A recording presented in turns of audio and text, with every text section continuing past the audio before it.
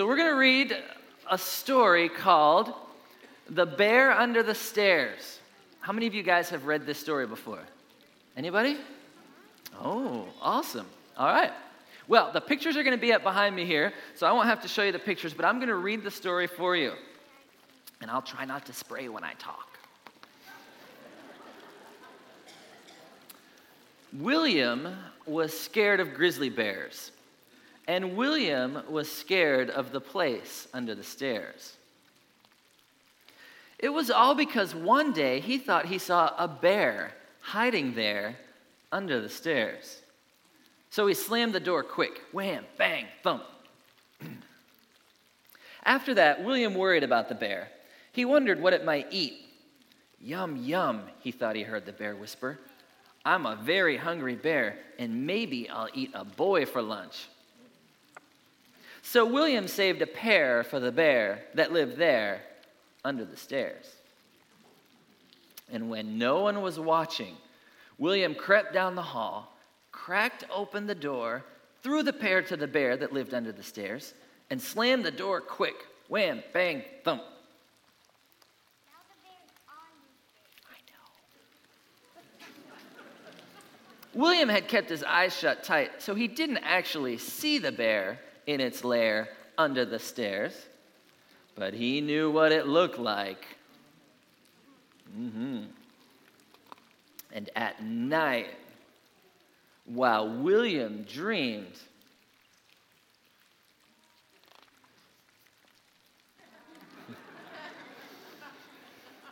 it's a good picture by the bear, huh? So every day, William fed the bear that lived under the stairs. He fed it bananas, bacon, and bread. He fed it hazelnuts, haddock, and honey. But he always kept his eyes shut tight and slammed the door quick. Wham, bang, thump.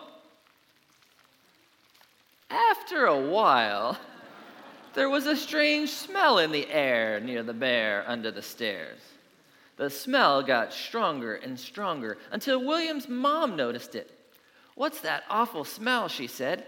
It seems to be coming from there, under the stairs. I think I'd better take a look.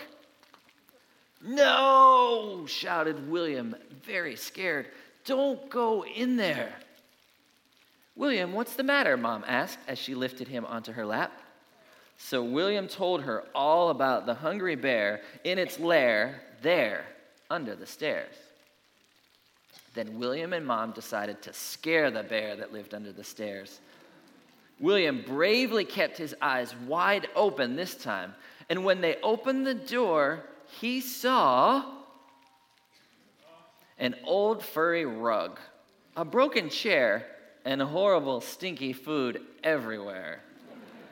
But no scary bear.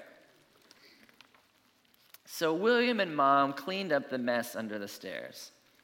Then they went shopping, and Mom bought William a little brown grizzly bear of his own. It had such a nice face that William was never scared of bears or the place under the stairs ever again. Now, I want to ask you a few questions, all right? And you need to help me out. I want to ask you, what are some kids afraid of? Maybe it's something that you're afraid of, but just raise your hand and I'll get to you. What's that? Bears. Bears. You're afraid of bears. Yeah, how about you? Spiders. Spiders. Anyone else? Spiders? Yeah. The dark. The dark? Yep. How about over here? I'm not afraid of adults. Nothing. You're not afraid of the dark or adults? Okay. I wasn't sure. The guest bedroom. The guest bedroom. Awesome. How about you? Spiders. Spiders, yes. Anyone else over here? Just a couple more. Snakes. Snakes. Ooh, me too. I think it's biblical. Yeah. Lightning. The Lion King? Lightning. Oh, lightning. Sorry. Lightning. Yeah. Thought maybe the Lion King could be scary too. Monsters. Monsters, right, but not Monsters, Inc. Okay, one more, way over here. Tigers. Tigers. All right. Now, sometimes when you're afraid of things, your parents will tell you things about, how not to be afraid. What do your parents tell you when you're scared? Anybody? Go ahead. There's Don't be scared. Don't be scared. Way to get straight to the point, parents. Okay, anybody else? What do your parents tell you when you're scared or afraid? How about right here? If some little kids are afraid of monsters, the parents say that monsters aren't real. Right, they would say that monsters don't exist. We'll do just a couple more. One way back here. I'm just going to sneak in here. Go ahead. God is always with you. God is always with you. That is good. Okay, one more. What do your parents say? Go back to bed.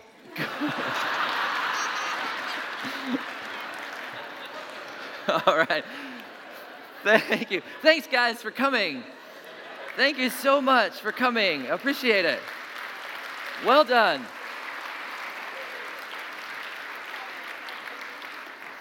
You can just, oh, yeah, I'll take that for you. I'm not done. Okay, you can share. Okay. Oh, yeah, please. Thank you. All right. Okay. We'll get that later. Don't worry about that. We'll get all that stuff later. Go back to bed.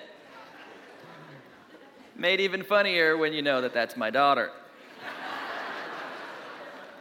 who has discovered in my house that in the middle of the night when you come into the room, there's a compassionate side of the bed. That's my wife. There's a go back to bed side of the bed. That's me. And it's kind of worked in my favor. We're going to take just a few minutes and we're going to talk about fear this morning, because there's a lot of things that we are sometimes afraid of. And I saw pre-service, a lot of things that people were afraid of, and a lot of things that kids talked about, the dark and flying monkeys from The Wizard of Oz. Absolutely. Maybe keeping the closet door open, and so you have to close that at night. Maybe if you're a student here, school is starting soon, and that scares you. Maybe the fact that I even mentioned the word school scares you. When you go to school, will my locker open? Will I like my classes? Will I be able to eat the food?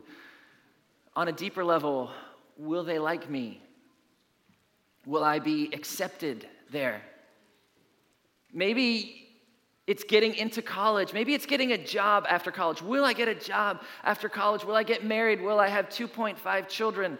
Will I be successful? Maybe it is those kind of things. Maybe it's finances. Maybe failure scares you. Maybe sickness scares you. Maybe tomorrow scares you. There's a whole host of things that we can be afraid of. And it's okay. Fear is a natural and oftentimes beneficial response to impending danger that moves us to avoidance, right? Fear is that feeling that when the car is coming at you, you get out of the way. That's fear, and it's good. When the large dog is coming at you, you run screaming. That's fear, and that's healthy. And oftentimes there's another way to look at it too. Fear is when you are in the presence of something that inspires awe, something that's bigger than yourself. Maybe last night as you were watching the lightning and listening to the thunder, there was this sense of kind of awe. And that's what it's like when we get to stand kind of in the presence of God or see what God is doing. There's this sense of awe and reverence that happens. That's why it says in 2 Corinthians 5, since then we know what it is to fear the Lord. That God brings that out of us. And there are many instances where this fear is just a natural thing. There are valid times for fear to be present in our lives. But I want to talk this morning about artificial fear, or fabricated fear, or false fear. I want to talk about bear under the stairs fear.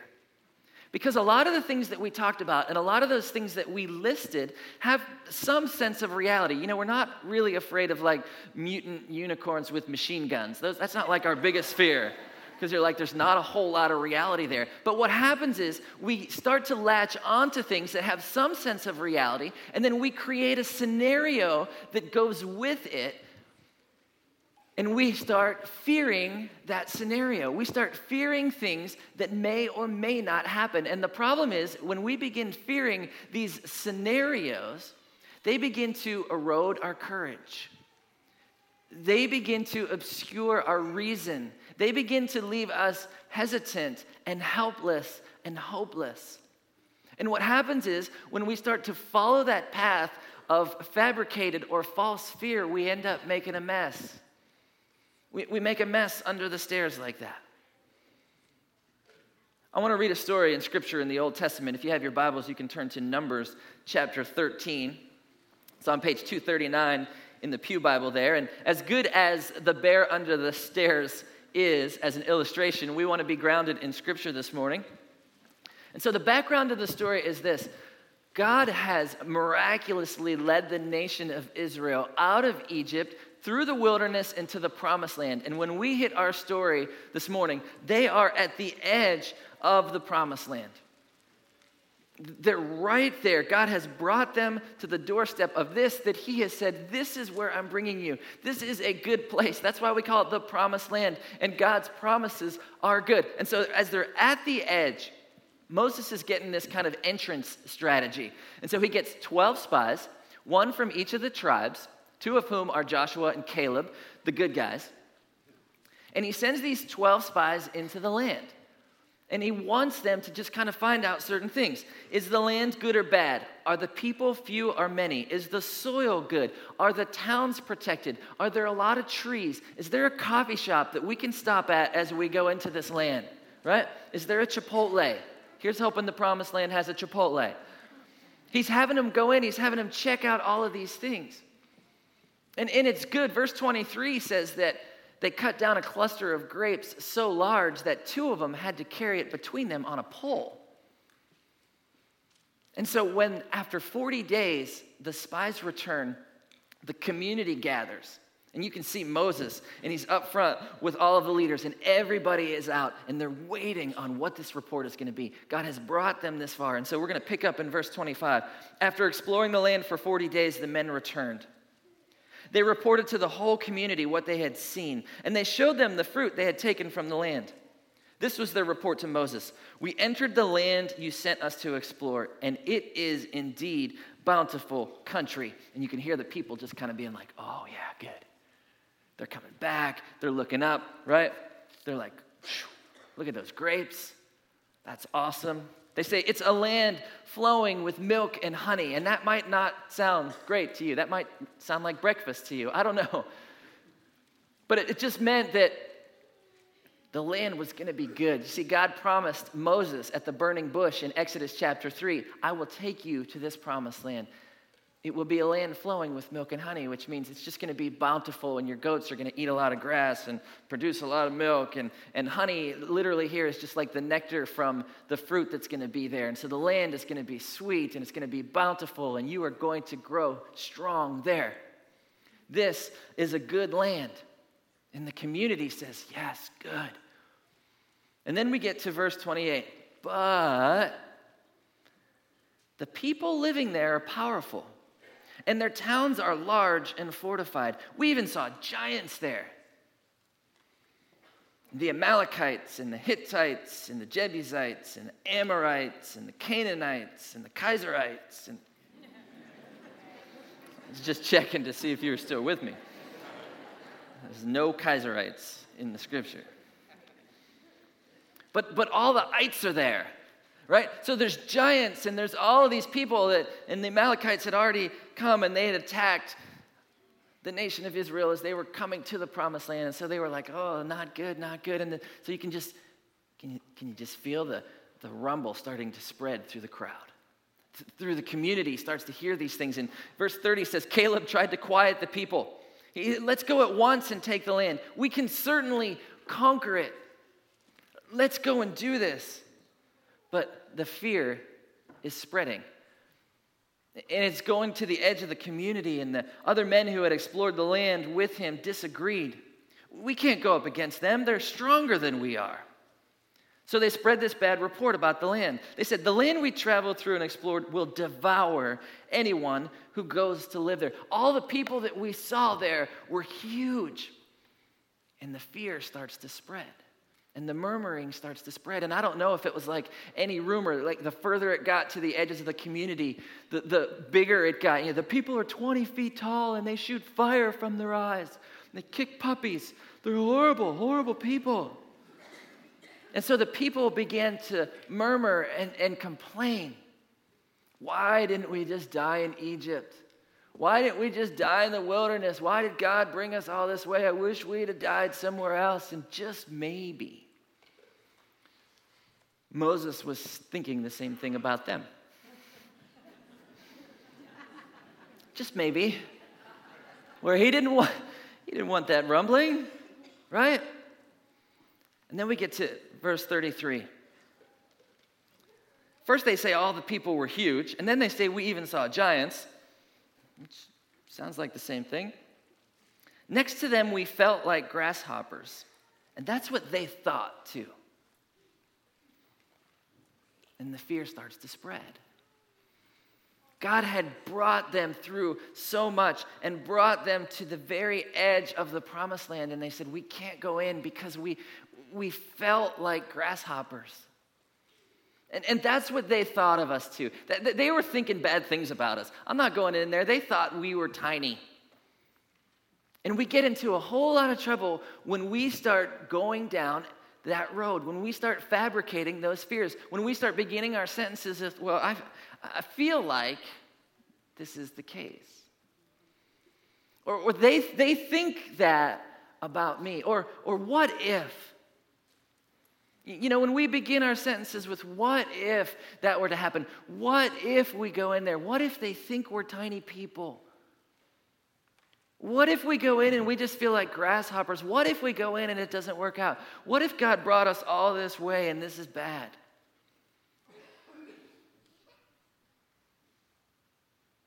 We have a good friend that we dearly love, but oftentimes we call her worst case scenario girl. Because her husband could be 10 minutes late coming home from work and she's already basically mapping out the funeral service, right? Do you know anybody like that? Kind of worst case scenario people? Maybe it's you. What if? I mean, that's why you can't ever self-diagnose a medical condition on the web, right? You just should not do that. Like, oh, your head and your stomach hurt? Let me check. Oh, yeah, smallpox. Literally this past week, I typed in on WebMD headache, and I'm sad to announce I have 2 weeks to live. Right? What if? What if it's this? What if it's this? What if it's that? We get in trouble when we start fabricating this fear. And I'm not usually a fearful person.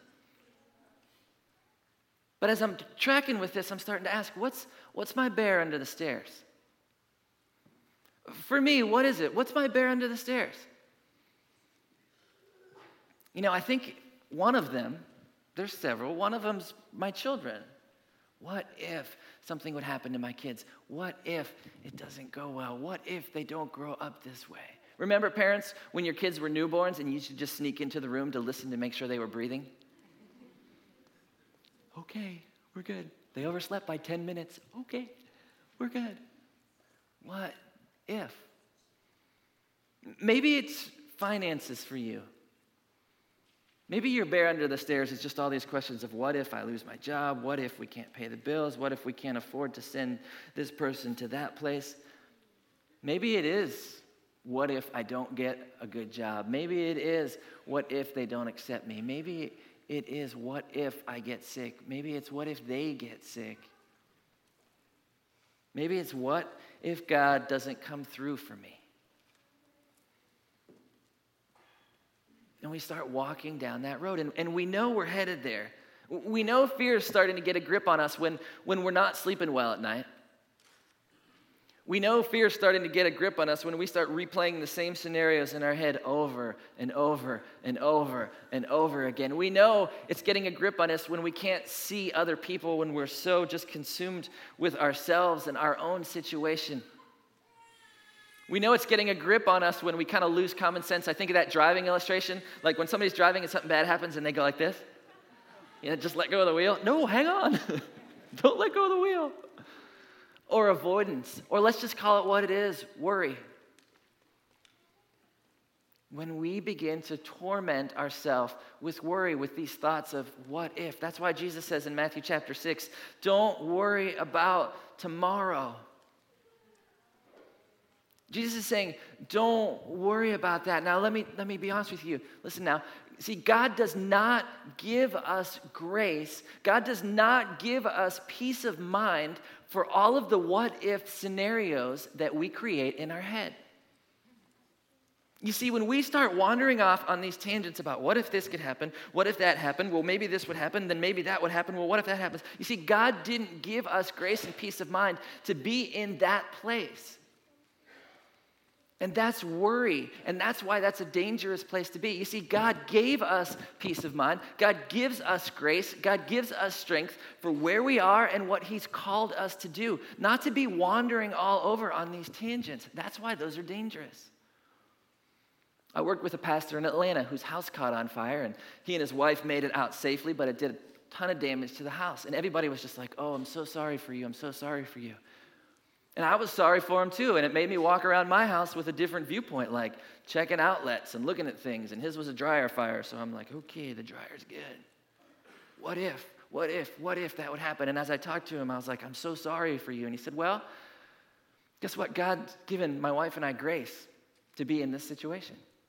He doesn't give it to people looking on the outside in. He doesn't give it to people who are creating that scenario in their head. You see, when we learn to live in the reality that we are and not go wandering off on the what ifs, God gives us strength for those times. God gives us grace for those times. But not for the false fear. You see, the nation of Israel was creating this is what it feels like. What if we go in there and God doesn't do it? This is what they think of us. And so they said, I'm not going in there. There's a bear under those stairs. And you know what? God showed up and he turned the entire nation around. And he said, guess what? You're going to wander in the wilderness a year for every day that the spies were in the promised land. And at this point, all the people were like, no, we're sorry. You're right. We can do it, God. And they tried to go in on their own. And they got turned around. Because of this fabricated fear. So how do we not let this paralyze us? How do we not get caught up in the what ifs? And there really isn't a shortcut to this kind of faith. I wish there was. There's really not, like, I can't just give you like 2 points and you'd be like, okay, that's solved. But I would say this. I would say we need to be better at remembering. The word I would give to you is remember. David prayed in Psalm 137, may my tongue stick to the roof of my mouth if I ever forget you, Lord. He's saying, I don't want to be able to talk about other things. I don't want to be able to sing about other things. I really have nothing left to talk about if I forget about who God is. Guys, we need to be better at remembering. That's why it's all over the Old Testament. God's saying, remember, remember. And I would say this to you this morning. Remember who you are. Romans chapter 8. You have not received a spirit that makes you fearful children. Right? You have not received a spirit that makes you fearful slaves. Instead, you received God's Spirit when he adopted you as his own children. And so now we call him Father, for his Spirit joins with our spirit and affirms that we are his children. And since we are his children, we are his heirs. Together with Christ, we are heirs of God's glory. But if we are to share his glory, we must also share his suffering. You are, through faith, a child of God. You get to share in the glory of God. You get to share in the inheritance of Jesus. That's who you are. And I know that doesn't always sink in, but a child of the living God. And yes, there's going to be some suffering. He says you'll share in all this great stuff. For a little while, you'll share in the suffering, but you'll have peace of mind in knowing that this life is just the title page of the life that's to come, of the never-ending story that God has planned for us. And so we need to remember, whose child are we? Remember who you are, and remember who is going with you. You see, God didn't just get with the nation of Israel, and he was like, okay, watch this. I'm going to send a bunch of plagues here. None of it's going to touch you. As a matter of fact, when these people that have been holding you captive release you, they're not just going to release you. They're going to give you tons of stuff. It's going to be awesome. Watch this. So he let it happen. So he leads them out. They come to the Red Sea. God's like, watch this. You're going to walk on dry. They're going to drown. They get into the wilderness. God's like, you're thirsty? Watch this, water from a rock. You're hungry? Watch this, food all over the ground. The Amalekites are attacking you. Watch this, incredible victory. And then they get to the edge of the promised land, and God's like, okay, my work here's done. Have fun. I got other things to do right now. I'm busy. I got a lot of things happening. God didn't just bring them to the edge of the promised land to be like, okay, I'm your God. I'll be with you until we get right here, and then we're done. As a matter of fact, a few chapters earlier, in Numbers chapter 10, he says, I want you to make some trumpets. And when you blow these trumpets, it's going to be a reminder. Listen to what he says. When you arrive in this land, and when you go to war against your enemies who attack you, sound the alarm with the trumpets. Then the Lord your God will remember you and rescue you from your enemies. God's saying this, that blow the trumpets just as this reminder to you that I am not going to forget you, that I will remember you, that I will deliver you. And they got there and they were like, that's not going to happen. And they got turned around in the wilderness. And I think it's so interesting that later on in the story of the nation, when they finally got to the promised land, and in chapter 6 of the book of Joshua, when they got to Jericho, and the horns were sounded, and God delivered them in an amazing way. You see, God remembered and God delivered. Remember who is going with you, because the deep level of this fear, right? The deep level is this, what if God forgets me? What if God doesn't come through for me? What if God isn't trustworthy? What if God isn't walking with me? God told Joshua, be strong and courageous. The Lord your God is with you wherever you go. I love in The Bear Under the Stairs, when the mom grabs William by the hand and they face it together. And William faces it with his eyes open because he knows he's with somebody bigger that can handle the situation. And they walk in and they take care of it. Jesus says in Matthew 28, I am with you always. Remember who you are. And remember who is going with you. Because God has big things for you. God has promises for your life. God is bringing you into things, and you can't afford to stop and be like, well, what if, and create these scenarios that keep you from God's promises. So let me ask you a question. What is your bear under the stairs? What is it for you? Maybe this phrase creeps into our vocabulary just a little bit. What's your bear under the stairs? What's that thing that keeps you from the promises of God? Kids, ask your parents after church, what's your bear under the stairs? Ask your spouse. Parents, ask your kids. Have this conversation. Talk about some of these what-if scenarios, because we can't afford to have our courage eroded. We can't afford to have our faith hindered. We can't afford to be hesitant and helpless and hopeless, because God is calling us into his promises. Remember who you are. Remember who's going with you. Deuteronomy chapter 4 says, so remember this and keep it firmly in mind. The Lord is God, both in heaven and on earth. There is no other, and he walks with you.